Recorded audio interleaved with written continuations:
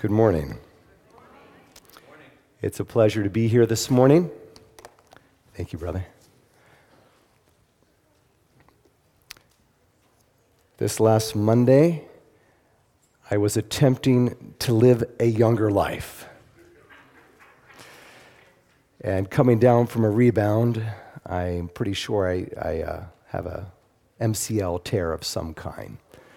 So it's not bad, but this is a little new for me. So I'm holding on to this, right? So I've got a brace on, everything's working fine, but I'm glad to be here. Also, you may be aware that starting in 2023, that is this year, on second and fourth Sabbaths, right after the sermon is over here, I run out the side door, jump in my car, and head over to Harmony and preach there. So sometimes it may feel like, oh, he's just leaving quickly. Please don't take offense, because I am leaving quickly. I am trying to traverse 20 miles to the next, not 20 miles, 20 minutes. It's only like 5 miles. And so if you see me leaving quickly, that is why I leave quickly on second and fourth Sabbaths. Okay. Brother, I can hop fast, but not run fast. I am thankful that we can be together here. Last week, we started a really interesting two-part, just looking at the concept of, I call it a sinner's love and Christian love. And we're going to build on that a little bit today with our talk. If actions speak louder than words, what are we saying? So, but before we do, if you could just bow your heads with me. Our Father, I recognize my need of your Spirit this morning, and we recognize our need of your Spirit to speak to our hearts. And we ask for that in Jesus' name. Amen.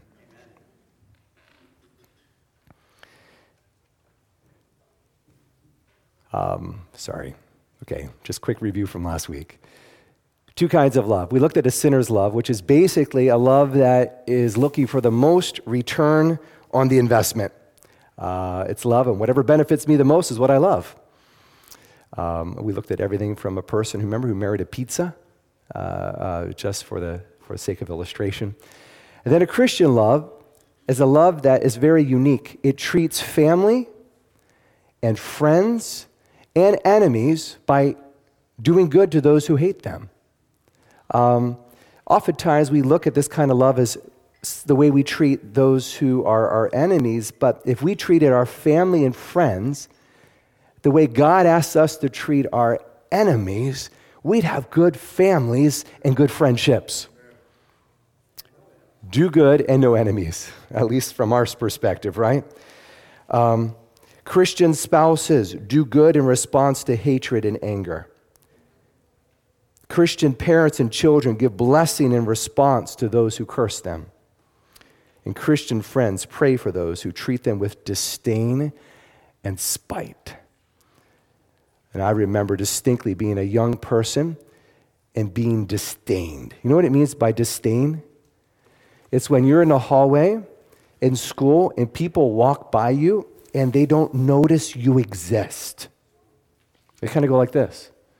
And you're over here. And if you say, hi,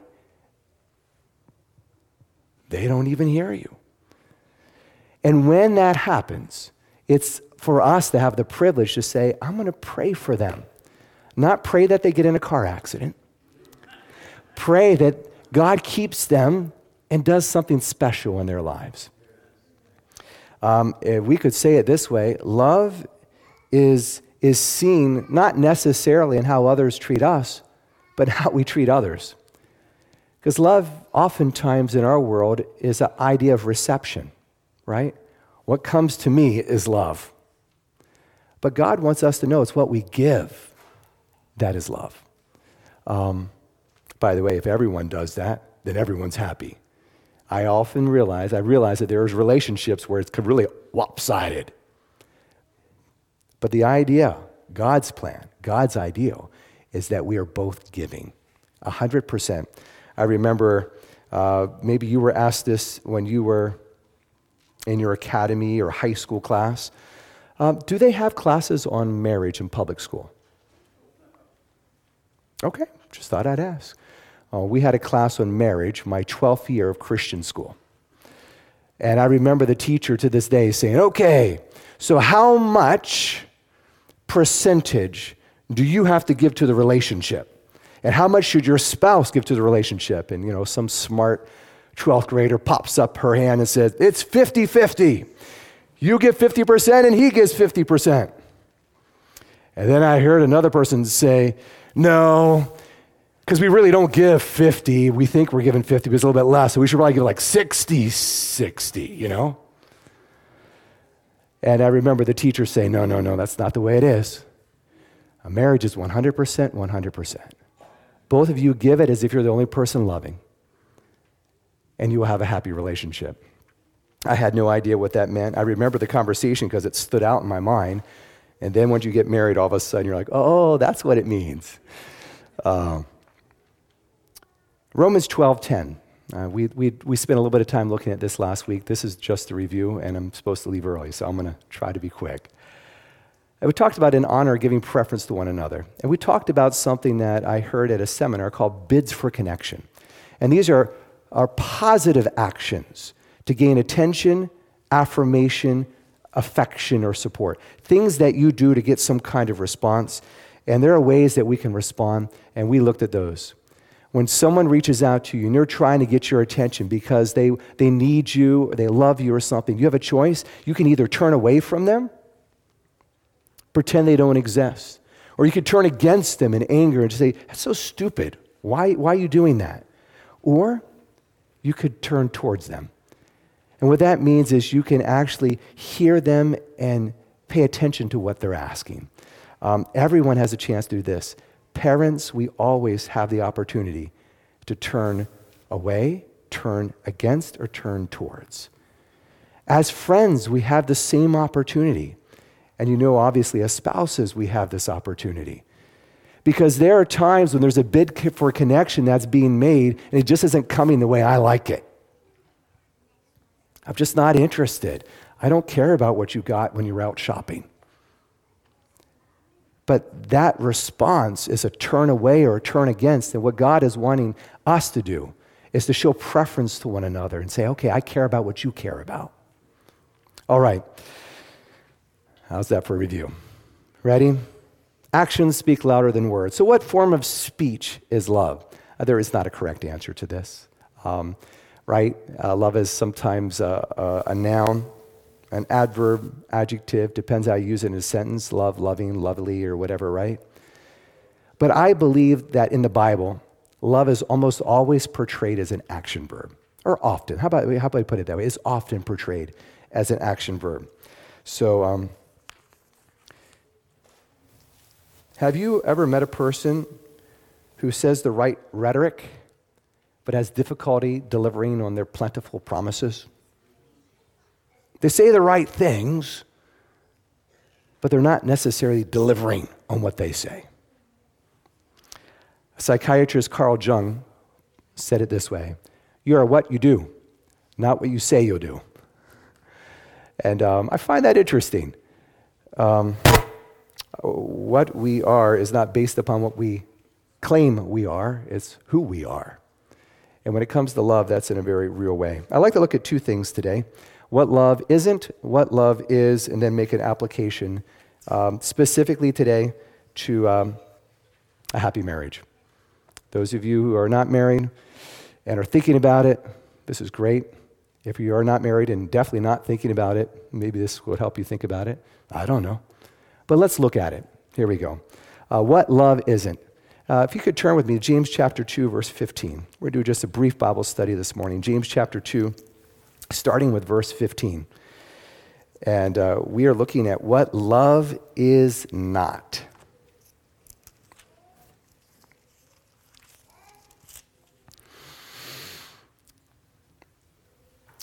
If a brother or sister is naked and destitute of daily food, and one of you says to them, "Depart in peace, be warmed and filled," but you do not give them the things which are needed for the body, what does it profit? That's a great passage. Love is not telling someone, well, hope you have everything you need. God bless you. I could even add a little bit of spiritual words to go with that. Love is not that. Here's something, by the way, you know why? Who is the only person who can speak and it comes into being? God. When God says, let there be, it happens, right? But when a human being says it doesn't work that way. Our words don't have miracle power. So that reason God gave us hands.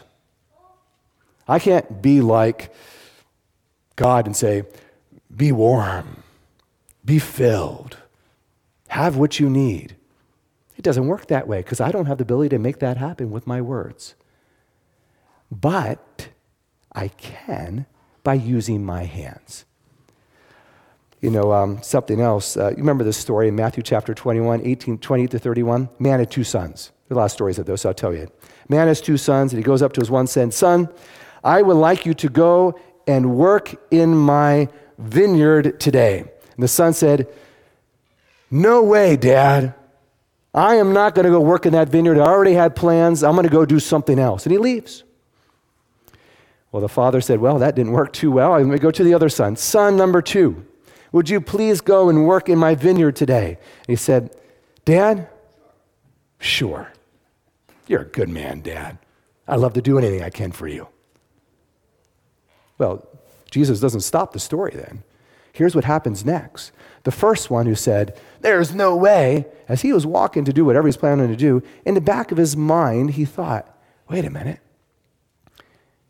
Dad works hard. I think I'm going to go help him. And he walked off and did whatever his father asked him to do.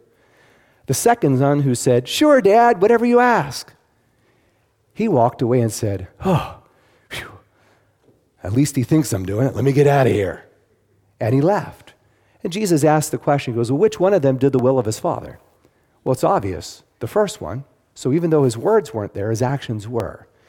The next one here on the screen is from our scripture reading. Can let me turn there, 1 John chapter 3, verse 16 and 17. 1 John 3, verse 16 and 17.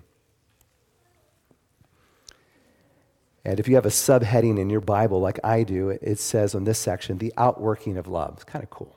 So here's what it says, 1 John chapter 3, verse 16. By this we know love, because he laid down his life for us, and we also ought to lay down our lives for the brethren. But whoever has this world's good, actually I started with verse 16, but whoever has this world's good and sees his brother in need and shuts up his heart from him, how does the love of God abide in him? And then verse 18, my little children, let us not love in word or in tongue, but in deed and in truth. God's not looking for talk. God's looking for action. By the way, Caitlin, thank you. Appreciate you reading that this morning. This is what God is looking for. In the Garden of Gethsemane, it's probably one of the most classic examples of two completely opposite things taking place. Jesus is kneeling in the garden. He comes, stands up after his prayer. He has borne the weight of the sins of the world. And as he is there with his few disciples, they see this mob coming towards him. As the mob is coming towards them, there is this figure in the front, and they can't quite tell in the dark with the torches. And the person comes up, grabs Jesus, and kisses his cheek and says, "Hail, Master." Sign of respect? Sign of love? What was it? It was a sign of betrayal. See, that was Judas. Judas was just acting that way, but his heart was the heart of the betrayer. So love is not saying the right things. What love is actually doing it, promising, practicing what you promise, doing it. I'd like to look at observation of 1 Corinthians 13, verses 1 through 3, just briefly. And I found this interesting. We looked at it last week, but as I was re-looking at it again this week, the Bible says, though I speak with the tongues of man and of angels and have not love, I am become as a sounding gong, a tinkling cymbal, right? So when I look at verse 1, I find out that what I say isn't enough. In our relationships here with our fellow humans, what we say isn't enough. I can promise the sun, moon, and stars to somebody. I always smile. My poor wife, she has a very unromantic husband. I think the first thing I told her, I said, you know, honey, the only thing I can promise you is we won't have money. I thought it was a romantic line. It should work. Thank you, Theo. But it's amazing, right? And then there was this other guy who was, I remember to this day, we were out boating together. He was with this young lady, and they were in a canoe, and my wife and I were in a canoe, fiance, girlfriend, whatever. We were in a canoe, right? And we were out. And this guy got up, and he started singing in the canoe on the lake, this love song to the girls in the boat with him. And I saw Christina look at me like, and I said, no, not happening. Because the other guy I knew was faking it.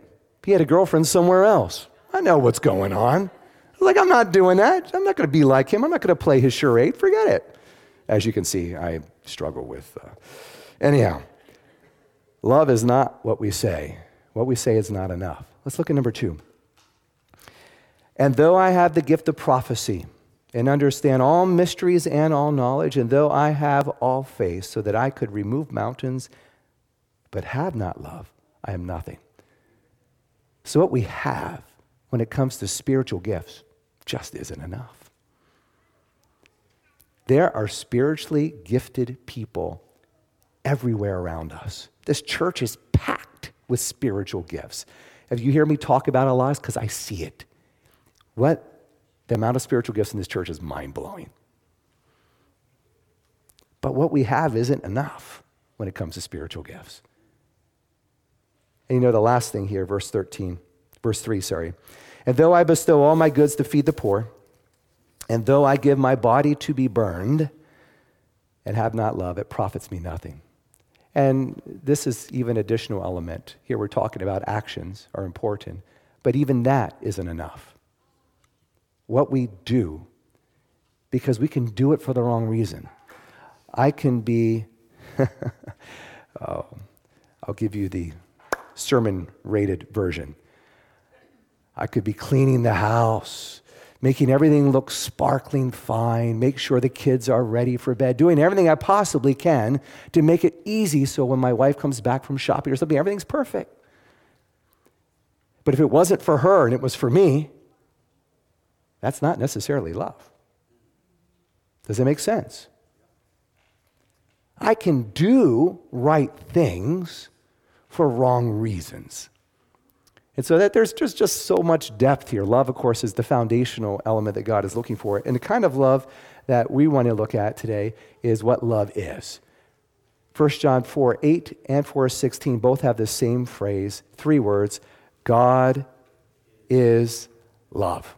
God is love. So what is it about God that shows us love? John chapter 3, verse 16, for God so loved the world that he gave his only begotten son. So this shows love. Love is seen in giving something that is special to you.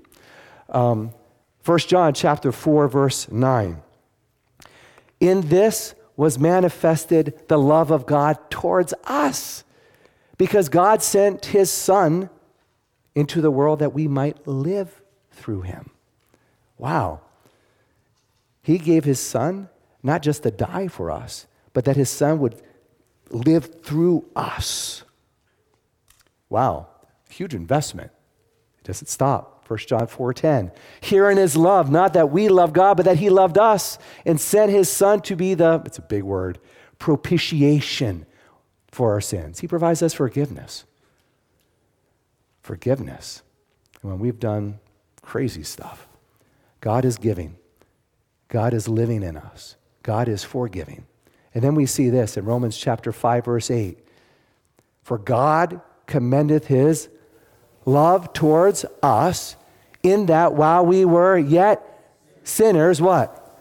Christ died for us. Oh, this isn't a love based upon us loving him. This is a love that's based upon the fact that he just simply loves us.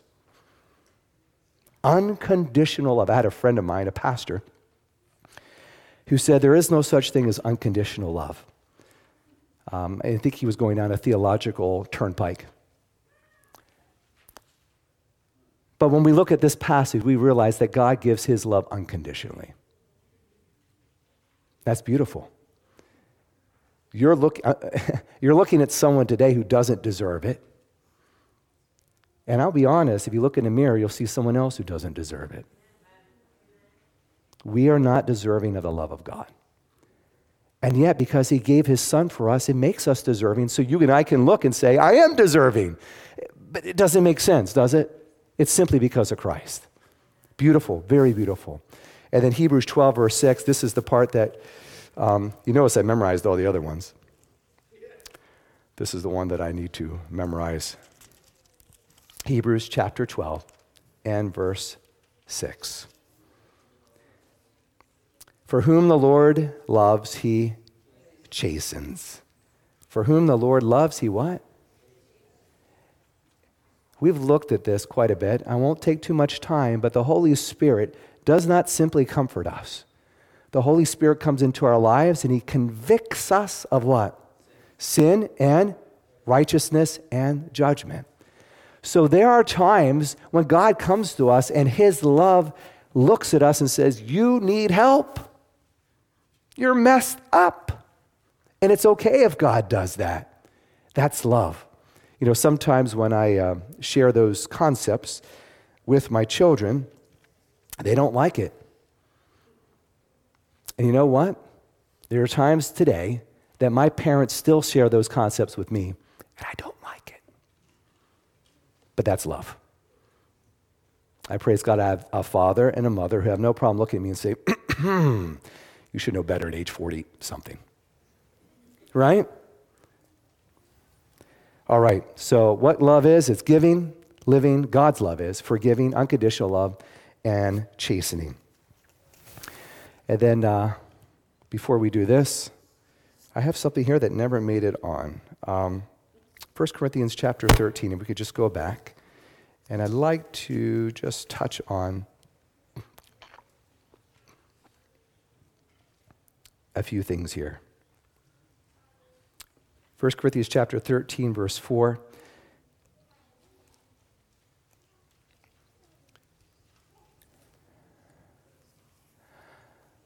Love is not saying smooth things. Don't get me wrong. If you say them and you back them up with this, God bless you. Any person who can say nice, smooth things and back it up with these verses, they're a rare person. But this is what love is. Love suffers long and is kind. Love does not envy. Love does not parade itself. It's not puffed up. Does not behave rudely. Does not seek its own. Is not provoked. Thinks no evil. You know what thinks no evil means? I used to think that thinks no evil means I'm talking about like, I'm not having evil thoughts in my brain. That's not the context of this passage. The context of this passage means I'm not thinking of evil. I'm not thinking that the other person is thinking evil. Let me put it this way. I bet you the reason my wife's doing that is because of this. That's thinking evil. Can you use the word judgment? You know, she's doing this because she knows that's my weak pot. Right? That's thinking evil of someone. It goes on and says, does not rejoice in iniquity, but rejoices in the truth.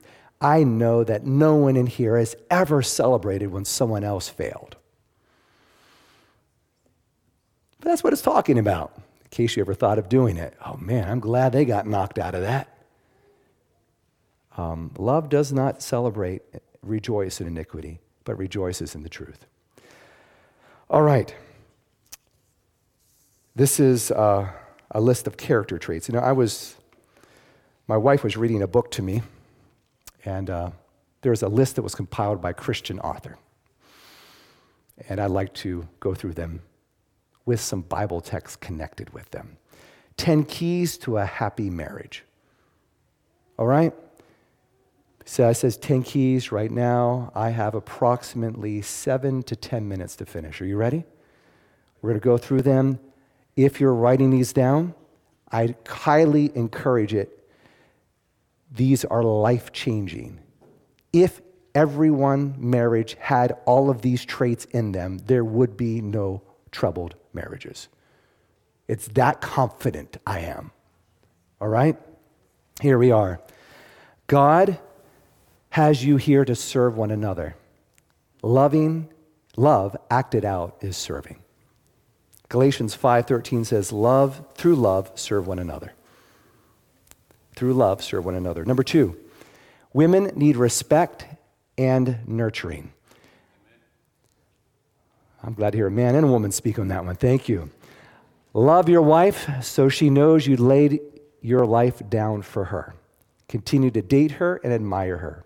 Share a hobby. Find something you can do to have fun together.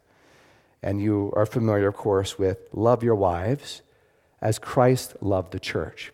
Christ laid down his life for us, and he didn't begrudge us when he did it. Can I repeat that? Christ laid down his life for the church, and he did not begrudge us when he did it. Husbands, when you lay down your lives, act like you're going to lay down your lives for your wife, and you don't begrudge her when you do it. You've got to be joking. You want me to stay home, and I want to go play basketball. Okay, I'll do it for you. That's not laying down your life. You understand what I'm saying? That's a begrudging giving in of some kind. Next one, laugh often. Ecclesiastes 3 says there's a time for everything and purpose under heaven, right? And one of those is a time to laugh. Oftentimes, we recognize, and it's based upon personality sometimes, we focus on different things that Ecclesiastes 3 mentions. It's a time for war. People may be more warlock. It's a time for whatever it may be. But part of everything is there is a time to laugh. And I would encourage you to take time to laugh together. Be patient. 1 Corinthians 13:4, when it says love suffers long, the New International Version puts it as love is patient. Love crumbles quickly under the weight of unmet expectations. I think that kind of speaks for itself.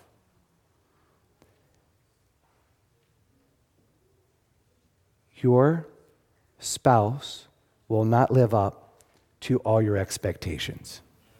Accept that and be patient anyhow. He will not be the knight in charming armor. She will not be the beautiful princess all the time. There will be unmet expectations. Be patient. Number 5, spend more time trying to fix yourself than your spouse. Oh boy. Galatians 6:4 says, each examine his own work. All right? David puts it this way, search my spouse, O God, and see if there be any wicked way in her or him. What is it? Search me, O God, and try my heart, and see if there be any wicked way in me, and lead me in the way everlasting. Very, very self. So spend more time focusing on yourself than on your spouse when it comes to fixing. All right? And by the way, I have found that men and women by nature like to fix the other. I could not say this is true across the board, but I found that a lot of wives like to talk to their husbands to fix them. And men just dream that it would work. Focus on fixing yourself. All right? I like this next one. Keep short accounts. The Bible says, do not let the sun go down while you're angry. Make it a habit to forgive. You know what it means to keep a short account? This is not what it means. They do something, your spouse irritates you, you reach behind, you pull out your back pocket and go, boom, boom. 5 years ago you did this, and then 4 years, 11 months, it was the same exact thing, and then that's not a short account list. That's keeping record of wrong, right? In fact, 1 Corinthians chapter 13 and verse 5, and I'm quoting from the NIV, says, keeps no records of wrongs. When a person makes a mistake, let it go. And that is probably the hardest thing I've said in this whole sermon. I get it. I understand. But love keeps no record of wrong. If everyone in here right now wiped out the lists against your spouse right now and left here, there'd be a whole lot more joy this afternoon. Keeps no record of wrongs. That's what love does. Number 7. Let me go to the next one here. Determine up front that divorce is not an option. I remember being told this too in my senior Bible class. Why did I choose 1 Corinthians 13:7? Here's why. Here's what it says. Always, this is again from the NIV, always protects, always trusts, always hopes, always perseveres. Because I'm always hoping, I'm always protecting, I am never going to leave the back door open. I'm just not going to. I will stay. I will go through who knows what in my own personal examination of my life, but you're stuck with me. All right. Learn about love languages. Not all people show love or receive it the same way. Love is better received when it's in the language that a person speaks. If you don't mind, this is from a guy named Gary Chapman. Maybe you've heard of him. He has a book called 5 Love Languages. And so here they are. I put some Bible texts next to each one of them. First one is acts of service. And the text there, Matthew 20, 27 to 20, is a very dramatic text. So I thought I'd give you a dramatic text. Here it is.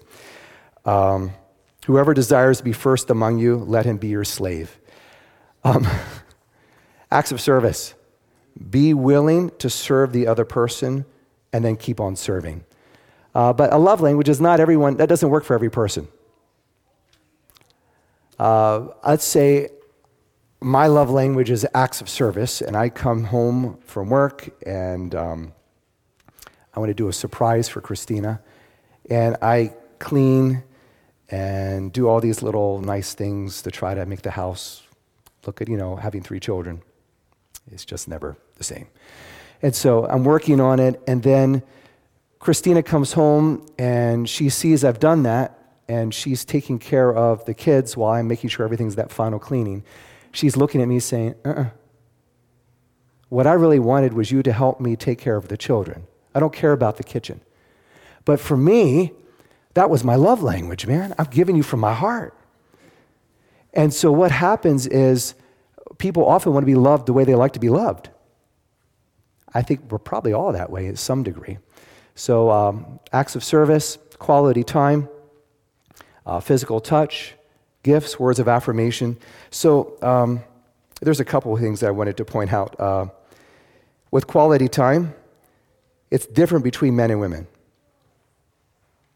By and large, not always, but by and large, guys like doing stuff together. That's quality time. Quality time for me is with my friends is doing something with them. Quality time for my wife with her friends is looking at each other and talking. And there's 2 different levels of quality there. Hans, I'd rather go biking, man. That's quality, right? Not necessarily just, hey, Herman, let's just sit and share our emotions, brother. That's not something that would work. But you realize that it is different. It's recognizing that difference. So if my wife's love is quality time, I need to recognize that and give her face-to-face listening time. So, and ladies, if your husband's is quality time, do something with him. Yeah, bike ride, miniature golf, basketball, I don't know. Next one, physical touch. And this doesn't have to be necessarily just something that's sensual. This can be just being next to each other, physically touching in some way, just being close. And by the way, these love languages go beyond. I mean, there's love languages for kids. Knowing this as a teacher, right, and as a parent, it's huge. My dad and I were both physical touch. So, I actually I may hit my dad a little bit, or my dad might hit me back, and that's how we show love. Wrestling is love. And so there is some of these gifts. Some people really appreciate gifts. And gifts don't always have to be objects. They can be experiences, like a gift of time. Hey, I know you've been really busy. I'm just going to take care of everything right here. You can just go and do what you've been wanting to do. Wow. I take it from a guy's perspective, that's a gift, right? But a gift for some people may be a little thing that you put on your shelf that says, you are the best wife that exists, right?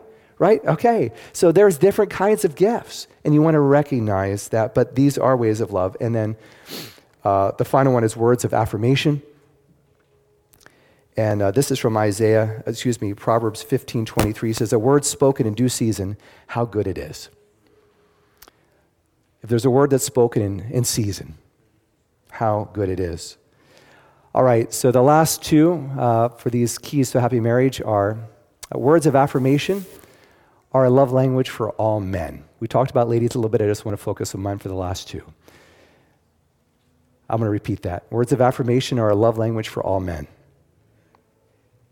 Okay, I'll say amen. Amen. I'm not talking about, well done, husband, keep it up, you're doing great. Because husbands are not in 5th grade, right? What that really means for a man is not words of affirmation, it's words of admiration, right? Words of admiration. Both in private and public. Man, you're good. The way you took care of that was so awesome. That means something to get admiration from your spouse in public. Years ago, decades, there was a person, my wife and I were spending time with another couple, and she basically told her husband, the other lady, I wish you could be more like Chuck. First of all, she didn't know me. She would have never made that statement. But second of all, you can't hurt more than that. That is taking a knife, putting it in, turning and turning and turning. They're divorced, as you probably would have guessed. Don't do that. Your spouse, your man, if you're a lady, admire him in public and in private. It will mean the world. And then the last one here, men are born to be leaders. He cannot lead unless she gives him the confidence to do so. If you love your husband, and then that phrase is build him up. Confident men do not seek love outside the home. 1 Corinthians 8:1 says, knowledge puffs up, love builds up. This is from the NIV. Amazing, yes? These 10 keys, strongly suggest them to you. The Bible does not, these are all biblical principles, beautiful principles. If you did nothing but try to do one of these a week, all you could do is see improvement in your relationships. And if you're already doing them, praise God, keep it up. All right. I'm just going to share a little bit, a story, an idea, a parable a not true story as I close. Can you imagine Jesus looking down from heaven 2,050 years ago and saying, hey, I love you guys. I hope everything goes okay. And then stayed in heaven. We wouldn't want a Christ like that because it would have done nothing for you and I. We wouldn't want our Savior to not have done what he did for us, the epitome of sacrifice and love. Philippians chapter 2, says this, what Jesus did do.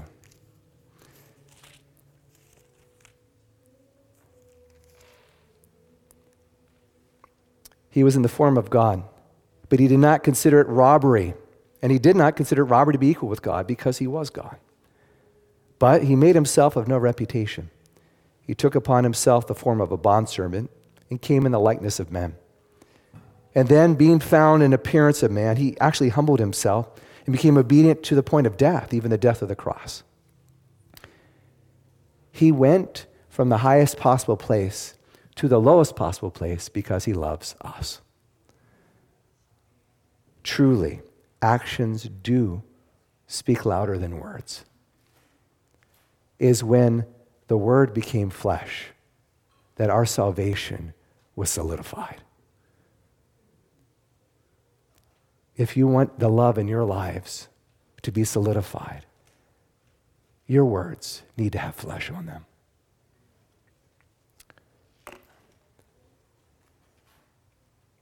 So the question for us today is, what are we saying if our actions speak louder than our words? Could you pray with me?